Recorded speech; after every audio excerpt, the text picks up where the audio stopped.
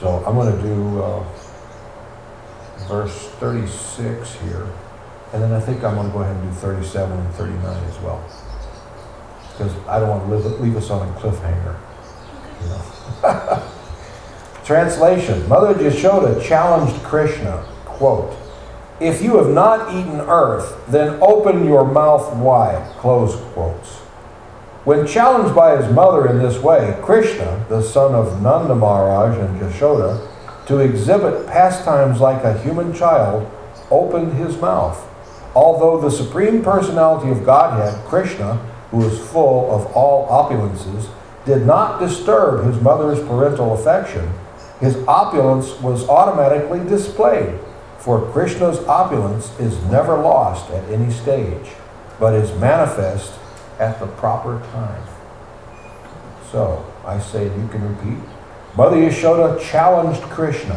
Mother Yashoda challenged Krishna. If you have not eaten earth, if you have not eaten earth, then open your mouth wide. Then open your mouth wide. When challenged by his mother, when challenged by his mother, in this way, Krishna, the son of Nanda Maharaj and Yashoda, the son of Nanda Maharaj and Yashoda, to exhibit pastimes, like a human child, opened his mouth. Although the Supreme Personality of Godhead, Krishna, who is full of all opulences, did not disturb his mother's parental affection, his opulence was automatically displayed. For Krishna's opulence is never lost at any stage, but is manifest at the proper time. Purport. Without disturbing the ecstasy of his mother's affection, Krishna opened his mouth and displayed his own natural opulences. When a person is given varieties of food, there may be 101 varieties, but if one likes ordinary shak, spinach, he prefers to eat that. Similarly, although Krishna was full of all opulences, now, by the order of his mother Yashoda, he opened wide his mouth like a human child and did not neglect the transcendental humor of maternal affection. So I'll speak a little bit on this, and then if we have time, we'll go to the next one. So here we are. You know, the picture's unfolding. Krishna's eating the earth. He ate dirt, and his brother and his friends tattled on him. Mother Yashoda, Krishna ate dirt. And you can see this unfolding. So then Krishna, no, I didn't. They're all conspiring against me. Even my brother. My very brother's conspiring. It's a conspiracy, you see. So Mother Yashoda says, all right, if you haven't eaten dirt, open your mouth. So here we are at this moment. Krishna opens his mouth. So I'm so tempted to go to the next verse because we all know the story, but we're hanging on, as they say, hanging on the cliff, the cliffhanger. But let's talk about this a little bit. First of all, we offer my respectful obeisances to Srila Prabhupada. Om Agyanti Marindasya Gananjanan Shalakaya Chakshur Unmilitam Jena Tasmai Shri Gurave Namaha. I was born in the darkness of ignorance, but my spiritual master opened my eyes with the torchlight of knowledge. I offer my respectful, humble obeisances unto him.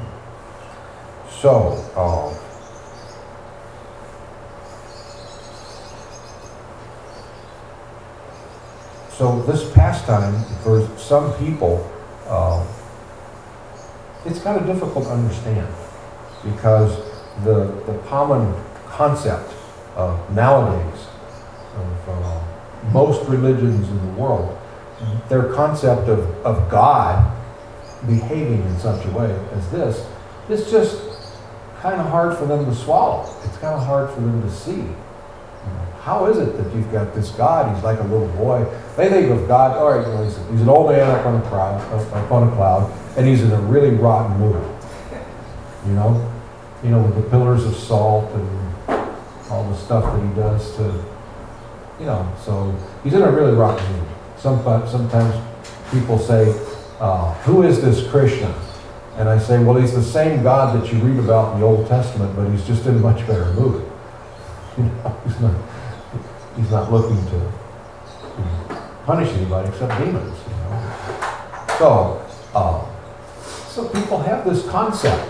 They don't see how that you can have a God that you worship as the supreme personality of Godhead, and yet he's behaving like this little boy. He's eating dirt. And then he fibs. He fibs to his mother. No, Mom, I didn't do it. We discussed the other night how some people have said, well, I just can't get the concept of a God that would steal. That's supposed to be a no-no. Stealing is a no-no. And here you say your God steals. He steals butter and like that. And then we have to remind people, well, how can he steal what's his? Everything belongs to him. Everything emanates from God. So everything belongs to him. So, if he comes and, if he steals your glasses, they're his glasses, So you could say he stole them to have a pastime, to get you riled and maybe chase after him. Krishna, give me my glasses back. And he's like, no. You see. But ultimately, did he steal? No. Everything, every atom that makes up the glasses, or whatever it is, comes from him. It's all his mercy. Everything is a manifestation of his mercy. So we have to see like this. So he's having these pastimes just to give joy to the devotees. You see, he doesn't want to strike awe and reverence. Otherwise, he could have assumed a whole different form than this beautiful baby Krishna. You see, he didn't have to do this. He could have been he could have been the old man with the gray beard, and stayed up in the clouds and just talked down to people. He could have done like that. But that's not Krishna's style. You see, he wants, instead of striking fear and awe and reverence and demanding respect, he wants to inspire love. He wants to make you happy. He wants to give you pleasure. The pleasure of a beautiful boy, baby Krishna. You see, he's wanting to give you this. Why? Because that gives him pleasure. When he sees the devotees are happy, he's very happy. You see?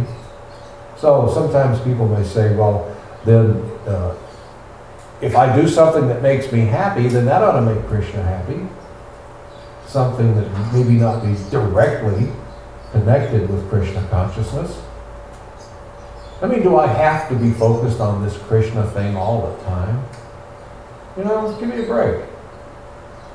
Do I have to focus on this thing 24/7, 365? Can I take a little deviation and do other things that are fun? Well, the answer is you can do anything you like. You can do what you like. You see? There's no gun to your head. Depends on where you want to go with your spiritual life. How do you want to relate with Krishna? You see? I notice, as I travel around North America, there are many, for want of a better word, let's say deviations that I notice. All right? People are being affected by the material energy. When I say people, many of the devotees are being affected by the material energy. And it's sometimes a very subtle situation. It's not like very, very obvious at first, but then you hear that they're being attracted by some politician. This one devotee was telling me about Ron Paul. I'm not sure who Ron Paul is, but I think he's a Texas guy. He's running for president. He was running for president. You know Ron? Yeah. And they're telling me about this guy and what he stands for and everything. And I'm thinking, I don't know, and I don't care. I really don't. They're all thieves and liars. And, first when they start talking to me about a candidate, I say, let me ask you a question before we go any further. Is he for or against abortion? Oh, well, he's for abortion. And, all right. I wouldn't vote for him if he was the last man on earth. Oh, but he's for all these other... Oh, I don't care. He's for abortion. I'm not saying that abortion should be made illegal. I don't know. My mind isn't big enough to think, to wrap around that. I wish it wasn't done. I wish people didn't kill their babies. Perhaps it needs to be illegal to prevent that. I don't know.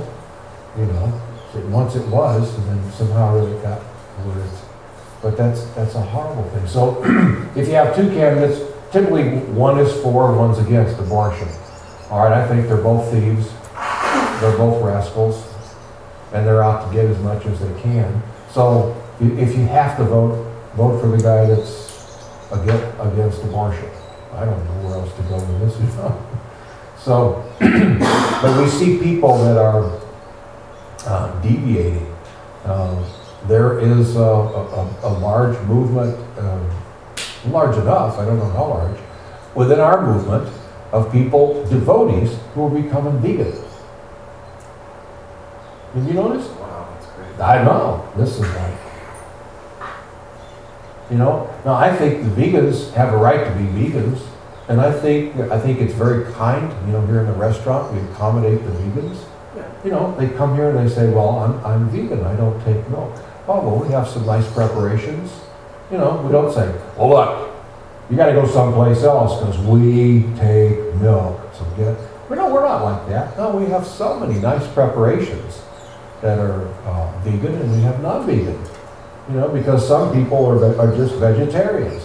But when you see a movement within our movement of devotees who are not only becoming vegans, but preaching veganism, I'm thinking, how much time do you spend with your nose in a book? You see, just by reading, we should know. Now there's so many arguments, and these arguments were placed to Srila Prabhupada about, yes, but the milk these days isn't this or it's that, and Prabhupada said, what can we do? We must offer milk to Krishna. It's required to take some, for human beings, it's required. Otherwise, how do you get B12? And there are many of them. Now, we don't take too much. There's a movement, there are some people who they don't take sugar. Well, sugar, I don't know how bad sugar is for you, but I know Prabhupada ate sugar. Prabhupada liked to sit out in the evening, you probably remember this, he would take a little bowl of white sugar and fresh puris right out of the ghee. And he'd take the puris and dip them in the sugar and eat them like that. And then one reporter said to him, don't you know that white sugar is bad for you? And Prabhupada said, nonsense. Now, a lot of sugar is very bad for you. And it depends on who you're talking to. For me, I'm not supposed to have any. For you, you might be able to eat a pound a day and it not hurt you. I don't know. But we do know that it's not like if you eat it, you'll die. Salt is another thing that, the New Agers have started these things, Oh, salt will kill you. So in climates like this in Texas, we have people that go out and bicycle and work hard and cut back. At the same time, they've cut back on salt. And that's not healthy.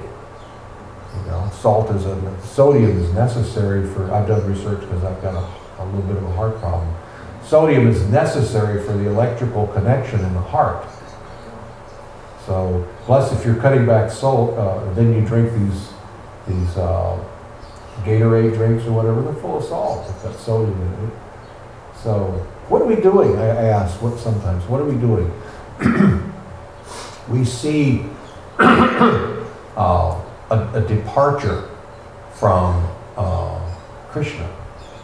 Krishna is coming to earth and he's giving us these wonderful pastimes. Then he sends his devotees, his pure devotees, write them down and encourage the books to be distributed. And here we are. We have the opportunity to immerse ourselves in this philosophy, these stories. And everything is contained in these books. Everything. Absolutely everything. You know, this is not figuratively speaking. This is literally everything you need to know is in Prabhupada's books. You see, if you want to associate with Srila Prabhupada, personally, read his books. If you want to know exactly what he wants and how to save yourself from repeated birth and death, you read these books. You see. So, it's just like this prayer we say, Om Agan Timarinda Shah Ananjanan Shalakaya Chakshu Unmilitam Jaina Tasmai Sri Gurave Namaha. I have to remind myself daily that I was born in the darkness of ignorance. Now, what does that mean? I was born into ignorance. Someone could say, well, I don't know, my father was a PhD in mathematics. You know, he wasn't ignorant. Well, could your father tell you how to go back to Godhead? You know?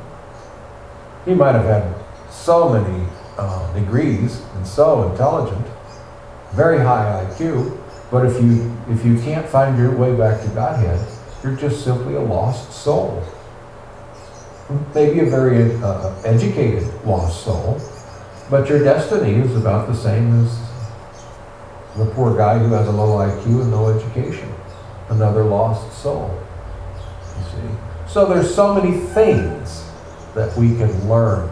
We can get degrees.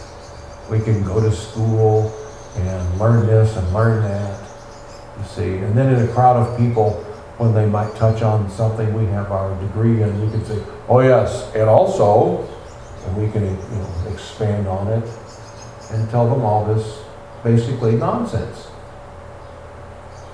Basically, it's nonsense. Now, somebody may say, well, how could it be nonsense? If I know rocket surgery, I say rocket surgery because you say rocket science and brain surgery and rocket surgery. Mm-hmm. So if I know this, don't I know a lot? Well, from the view of a materialist, perhaps. But we're trying to leave that behind, you see. We're trying to put on a different face. Everyone here has at least had a run-in with Maya, the material energy. We're feeling like, you know what, this world just isn't complete as it is. It's not giving me everything that I want. Otherwise, we would thumb our nose at this philosophy. No, thank you. I like the material energy. I like my life, I like everything is bright, I don't really need God, nor do I want Him.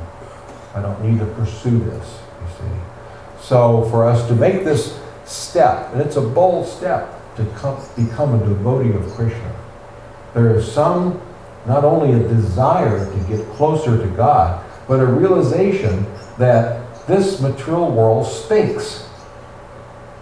It's broken. And I don't like it.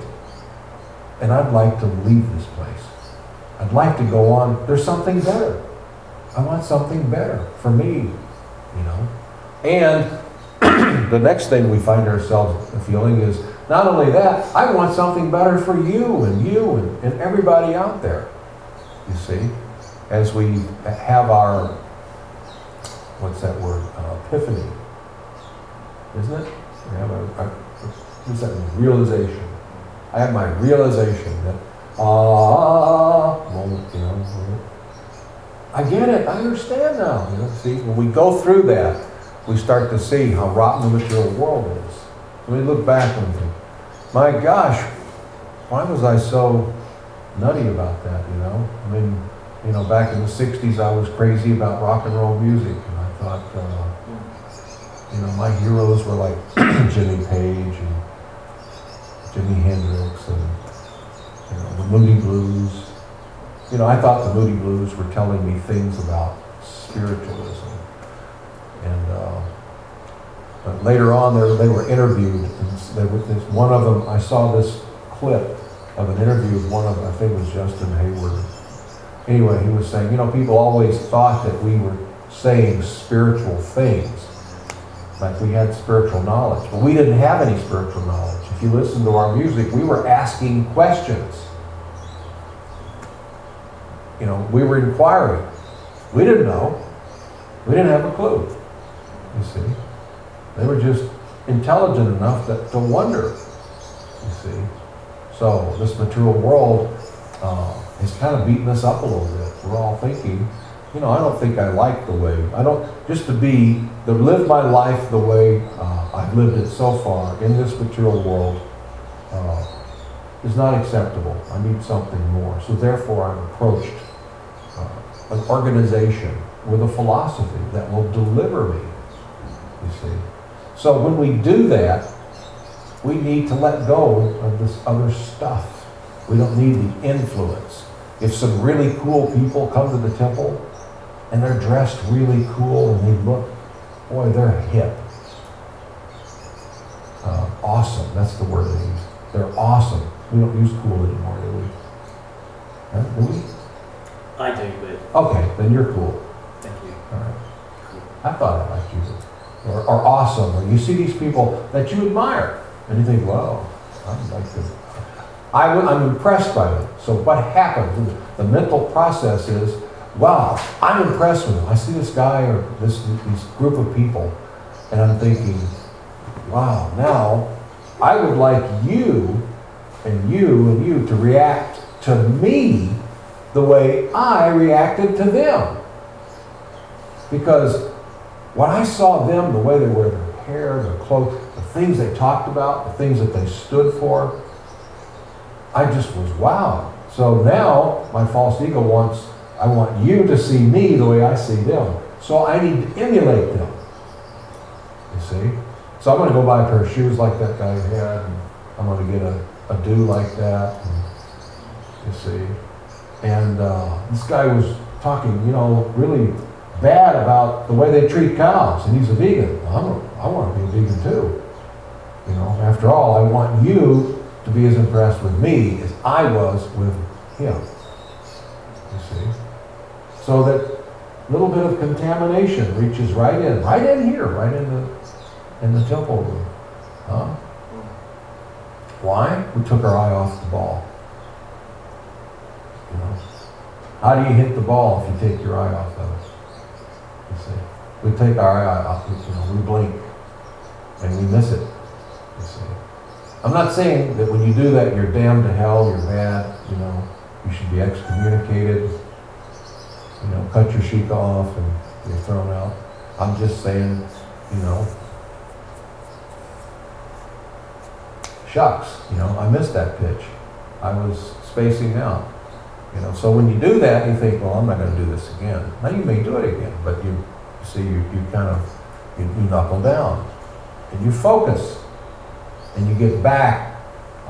Was it Henry Ford was quoted as saying, obstacles are these nasty little things that get in our way when we take our mind off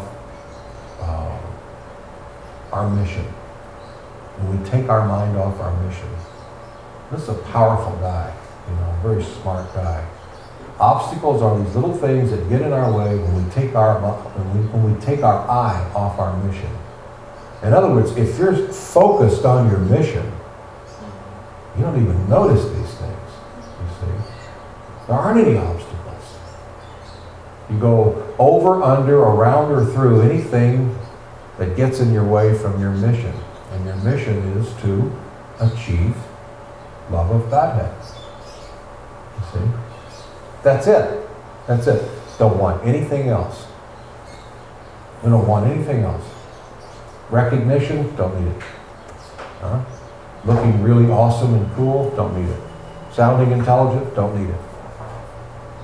If you can speak out of these books, that's all the intelligence you need. Other than that, you can sit and speak out of this book and then close it up and say, other than that, I'm an idiot. I don't know anything else. Now, well, what do you think about nuclear fission? Don't know a thing about it. Well, what about politics? Don't have a clue. Well, what do you think? I don't know. I don't know. My mind's a blank. Take this book away from me, my mind's a blank. I don't know. I don't have a clue, I don't have an opinion, and I don't want one. That'll make you kind of awesome to people, you see. And people, they look at you and say, really? This is all you do? Yeah, I'm afraid so. You mean, wait a minute, you're always like this? Yeah, I don't have anything else. I don't know anything else. I don't have a favorite TV show. I don't have a favorite actor. No favorite sports. I don't know any baseball player's name or football. I'm an idiot. I'm a village idiot. Take this book away from me and I'm a fool. Give me the book and I'm a fool with the book. You see? Without the book, I'm just a fool, just an idiot. But you give me this and the lights go on. This is the torchlight of knowledge. You see? You give me this and now the room is bright and I can see.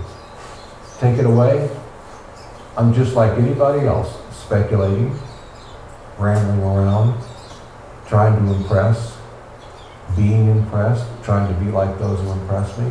I'm caught in a loop, you know?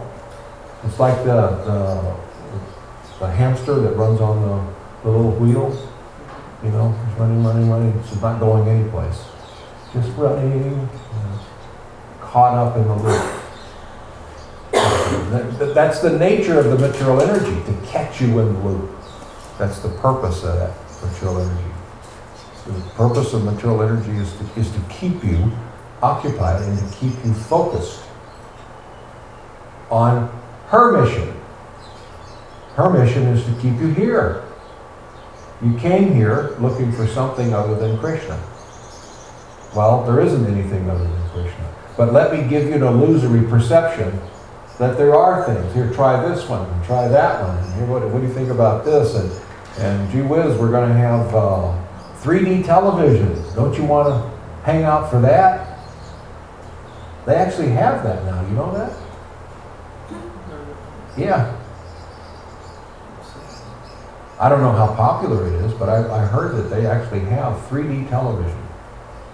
Have you heard of that, Mother? Yeah, I've heard of it. You know, I mean, they see what they do. Then first of all, they have HD TV. And I was talking with this guy who kind of had the inside scoop. He knew really well about technology and things like that.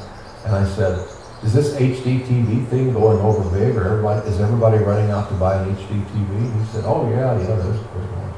And he said, but they've already got something that's even better than that. I said, really? He said, yeah, that was HD 3D. And that's going to be coming out in a couple of years. And that was a couple of years ago. So you see what they do. You know, they keep on a little bit more. Okay, now you bought that and you love it. Now, would you like to have this? Now you got this and you love that. How about some of these? You know, you're just like a little hamster on a wheel. So you're caught up in that. So we can't be affected by these outside forces. And it's so easy. All we have to do is to take our mind off the ball. Take our mind off our mission. Now, some people may say, well, you keep talking about taking my mind off my mission. I don't have a mission. Well, you need to get a mission. Even if it's just me. I want to go back to Godhead. I want to learn to love Krishna. That's a mission. It's even a better mission, a more merciful mission, if I want to learn to love Krishna and I want to be able to give that to you and to all of it, to everybody. I'd like to be able to give it to everybody that I meet. Can you imagine if you had Krishna praying and you could give it freely? Wow. You know, if you want to impress people, that sure as heck would do it. You see? That would make friends and influence people, if you could do that. You see? So, and I only say this, I get on this because I know, I see so many deviations You see, there are folks in the movement that think we don't need our clothes. What do we need this stuff for? Why can't we dress like everybody else? Huh? What's wrong with that? Don't we kind of turn people off? I mean, when somebody sees you dress like that, don't you think you kind of turn them off a little bit? That's Maya. That's illusion. If you see a cop in plain clothes, how much authority do you give him? Do you even know he's a cop? See a guy out directing traffic in plain clothes? Maybe I don't want to stop. Who's this guy anyway? Who does he think he is? Maybe he really is a cop. An off-duty cop. He's directing. He didn't have a star or a uniform. And if I don't want to sit here, I may not have to. I'm in kind of a hurry. Who's this knucklehead out here directing traffic, you know? You see? When I met the devotees, I started talking to the devotees, and I noticed the person I'm talking to had a shaved head with a shika, was wearing dhoti and kurta and bright tilak. And I remember what was going through my mind. I was thinking, you know, you believe this stuff, don't you? I mean, you whacked off that hair. In those days, we all had long hair. You know. You whacked off your hair, and you put that stuff on your head, and you wrapped up in a sheet. I think you're committed. Now, I don't know if what you're saying is right, but I'm convinced that you believe it. You've made a commitment. So it gave credibility. Right away, credibility. Now I'm going to have to see if I buy into it. And I'm kind of leaning that way because, you know, when you see somebody's energy that's convinced, like a good salesman's convinced about his product, it kind of pulls you in, doesn't it? You know? Like, this is the greatest thing. You've got to try it. I'm telling you. So these things about the devotees, if it were just fine to wear plain clothes, Western clothes, if it would have been even better, don't you think our founder Acharya would have come over here in a suit and tie? Prabhupada was no slow case. He wasn't lacking at all in intelligence.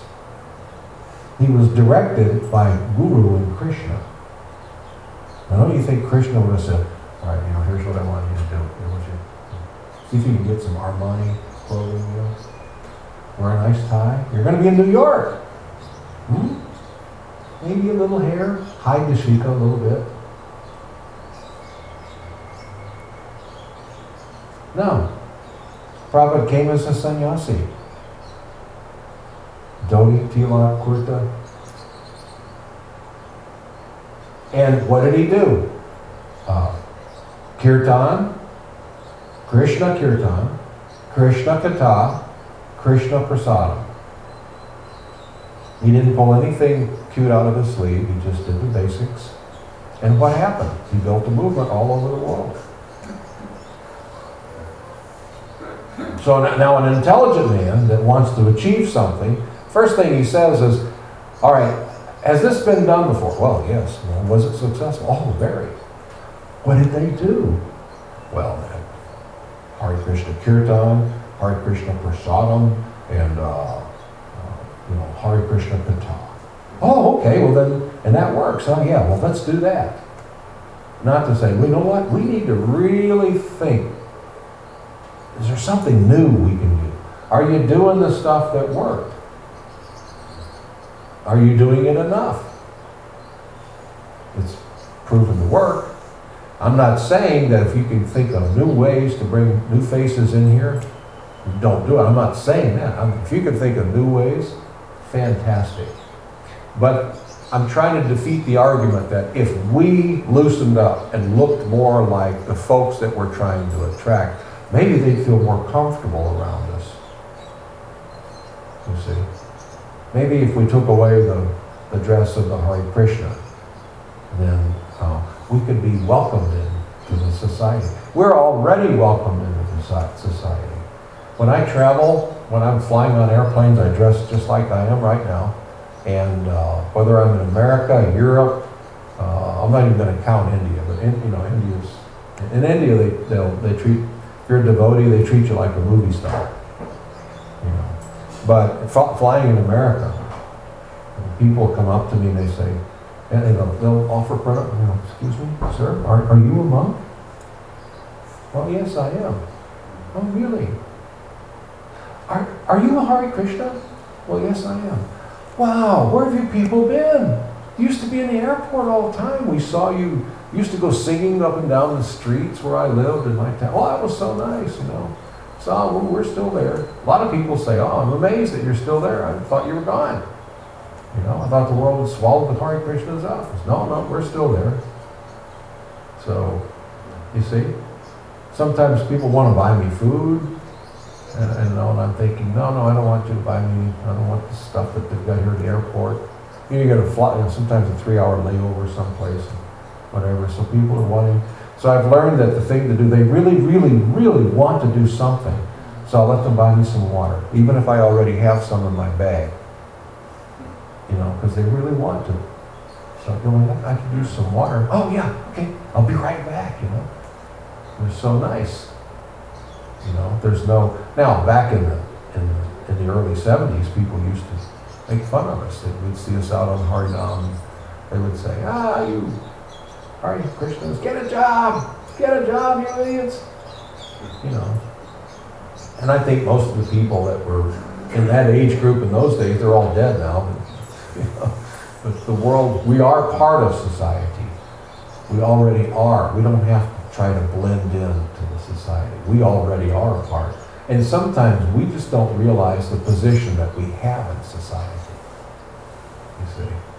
So if you're going to give a class in a yoga studio, and that's what I do a lot, I give classes in yoga studios. And I know some devotees who say that they're going to start doing that, but they're going to wear yogi pants and maybe a t-shirt that has something real cute on it, you know, like an Om, some cute saying, you know, maybe a little bit of hair, so that people won't feel so uncomfortable.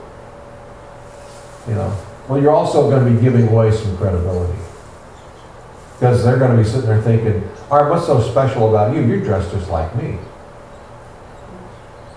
So what's so special about what you're saying? What's your credibility? What's your credential? You see. But if you go dressed like a devotee, people think, you know, I'm convinced that you're convinced about what you're talking about. Otherwise, you wouldn't be walking the streets dressed like that. They're impressed. It magnifies what you say. You know, 100-fold. I don't know, but a lot. You see, it gives potency to it. So, I beg every devotee, you know, please, let's stick to the mission. Let's stay focused. Let's not take our eye off the ball. If you can find something new that gets people in the door or gets us in their door, fabulous. But let's be, what is it Prabhupada called us? We are the Hare Krishna people. That's what Prabhupada referred to us. We're the Hare Krishna people. You know, we already have what's that? You know, the corporations have an image. You know, they have logos and things that they don't change and they protect. You know, we already have that image going. We don't want to start something. That would be foolish. From a business standpoint of view, that would be idiot. You already have this momentum. We have 50 years of momentum. You know, we have an image. So many people know of us, or at least if they don't know about the Hare Krishna people, they know we're of Eastern philosophy. When they see you dressed like that, they know this has something. And Eastern philosophy is really in and awesome and hip now. You see? So either way, it's an advantage. So when we go on Harinam, especially, let's, as they say in the Army, suit up. For the sports, you suit up. You tell the brahmacharis, okay, suit up, it's time for Harinam. You see, not absolutely necessary. You know, you're not a jerk if you don't wear a dhoti, you know, on Harinam. But boy, it sure is nice. It sure is sweet. You know, we have dhotis and saris. Because we're the Hare Krishna people, and we want people to see the Hare Krishna people. You know, when somebody sees you wearing tilak, even if it's on so light that they can't see it, but when they see you wearing tilak, they make advancement. So, all right. Any questions or comments? Good discussion.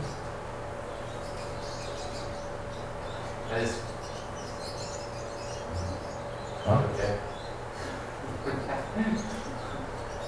I always think about this issue of the way people dress, the way we dress as Hare Krishna people comes up.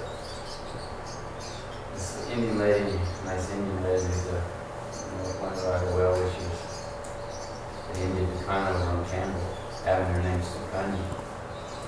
She has a lot of Indian customers, of course, and one lady came in and said, somehow they brought up the temple here, and the lady said, I don't feel anything when I go with it. It's not my kind of place. And this Sukani who owns the store just immediately said, you don't feel anything. I feel something when I go there. You don't know those people. You don't know how dedicated they are. So the lady that's the temple president, she wears a sari all over town. I see her. He says, you don't wear a sari all over town. I don't wear a sari either. We've completely neglected our own culture. But these people over there, they're not that way. So she really got upset. She was telling me this story about, that's cool, So Well, true. that's another, it shows dedication. I went through Home Depot last week with Mother Zandamani, and she was wearing a sari walking in front of me, and I was a dopey guy in karma clothes walking behind her with a shaved head. But, so I was just proud, well, there she goes.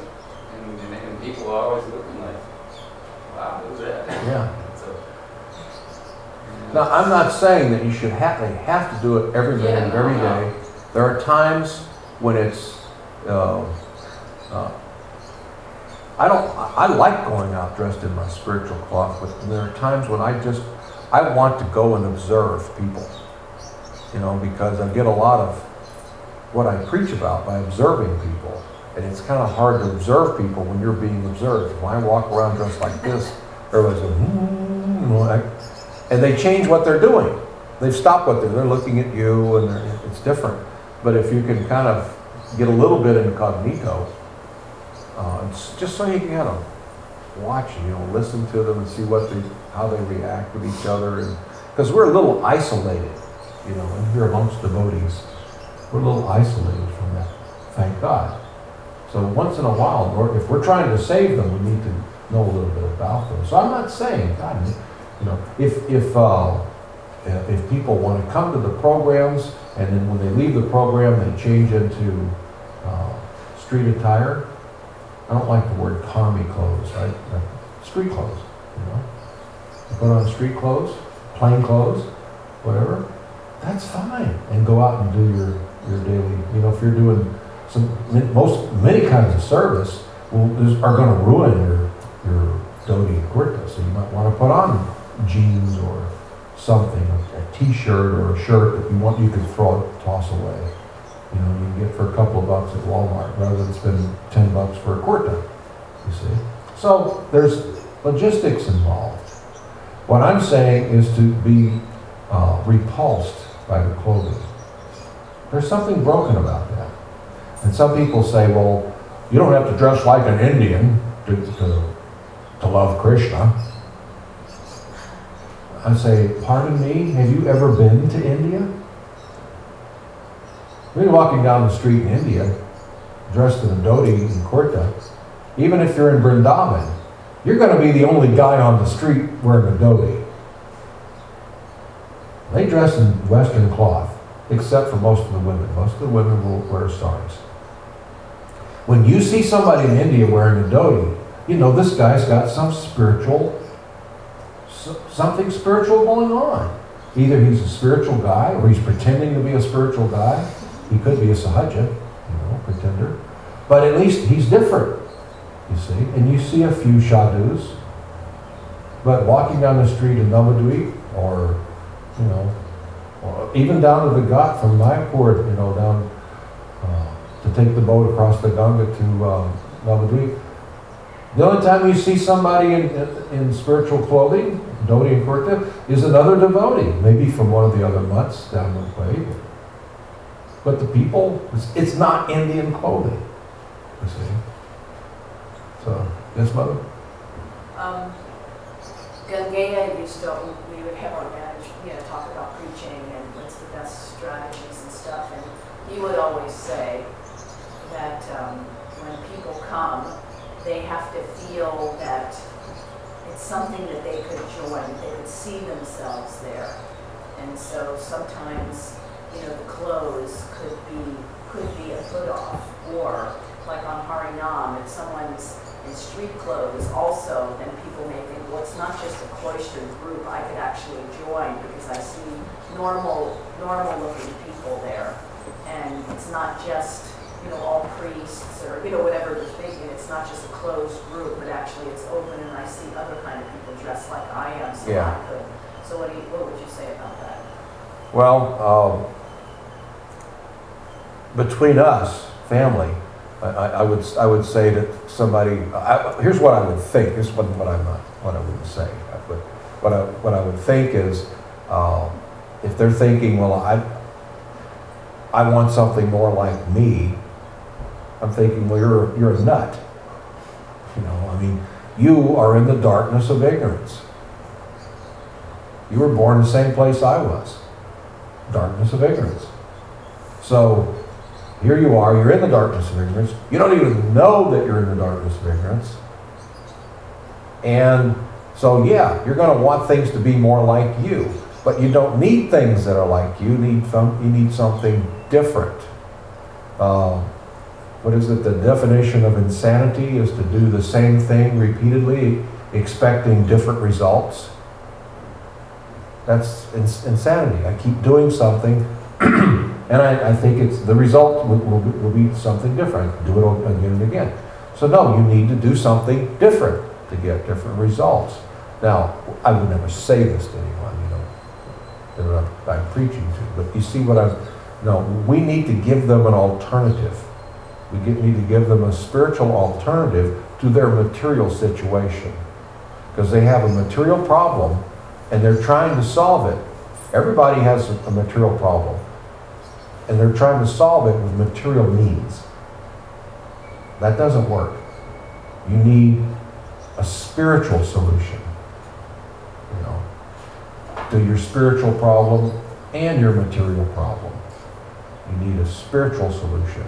And that's what we are. And when they come to that sounds good to say it like that. Well, if they came here and we're all dressed like this, then they'd feel more comfortable. Yes, somebody who smokes marijuana, that goes to somebody's house and smells marijuana in the air, is going to feel more comfortable. A person that smokes cigarettes, and he comes to your house and sees an ashtray, immediately he loosens up. You see, if I'm an alcoholic and I come to your apartment and I see you've got a bar, I'm loosening up, I'm feeling good. I'm feeling at home. And none of this is any good for me. So there's something defective about that thought. That we don't want them to come here and feel, oh boy, this is exactly like the way I live. If they already have Krishna praying, let's go to their house. You see? So it sounds like a sweet sentiment, but if they're upside down in their spiritual life, then when they come around those of us who are not upside down, we're right side up and on the right path, there's gonna be some conflict. There's gonna be. We just have to make that, we have to bridge that gap as gracefully as possible by giving them our love and to care for them and to really want to save them and to help them, you see. And we do that by being us.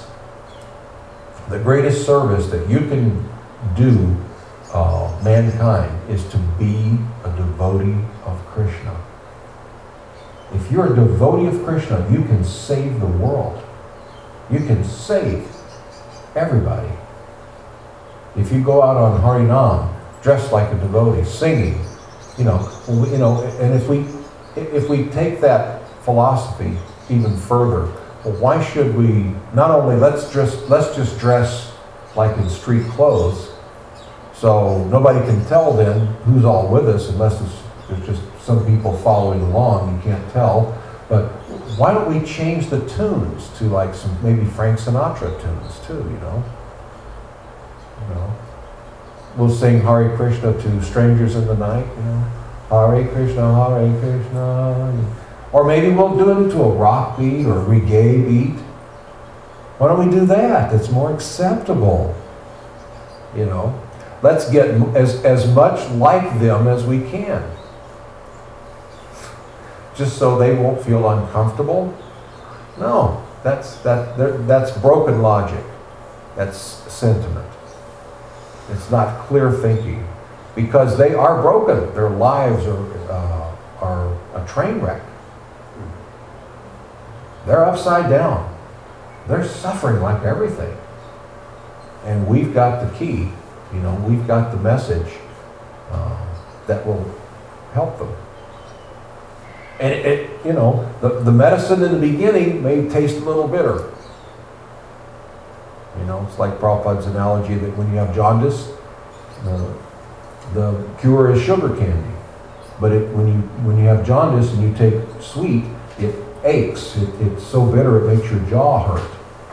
But yet that's the medicine. But if you keep taking it, all of a sudden when you start to get well, then it tastes sweet again. You see? So when we take our spiritual medicine, it may taste a little bitter in the beginning, but we keep on doing it, and then it suddenly it's sweet. So, all right. All glories to Srila Prabhupada. Thank you. Yeah.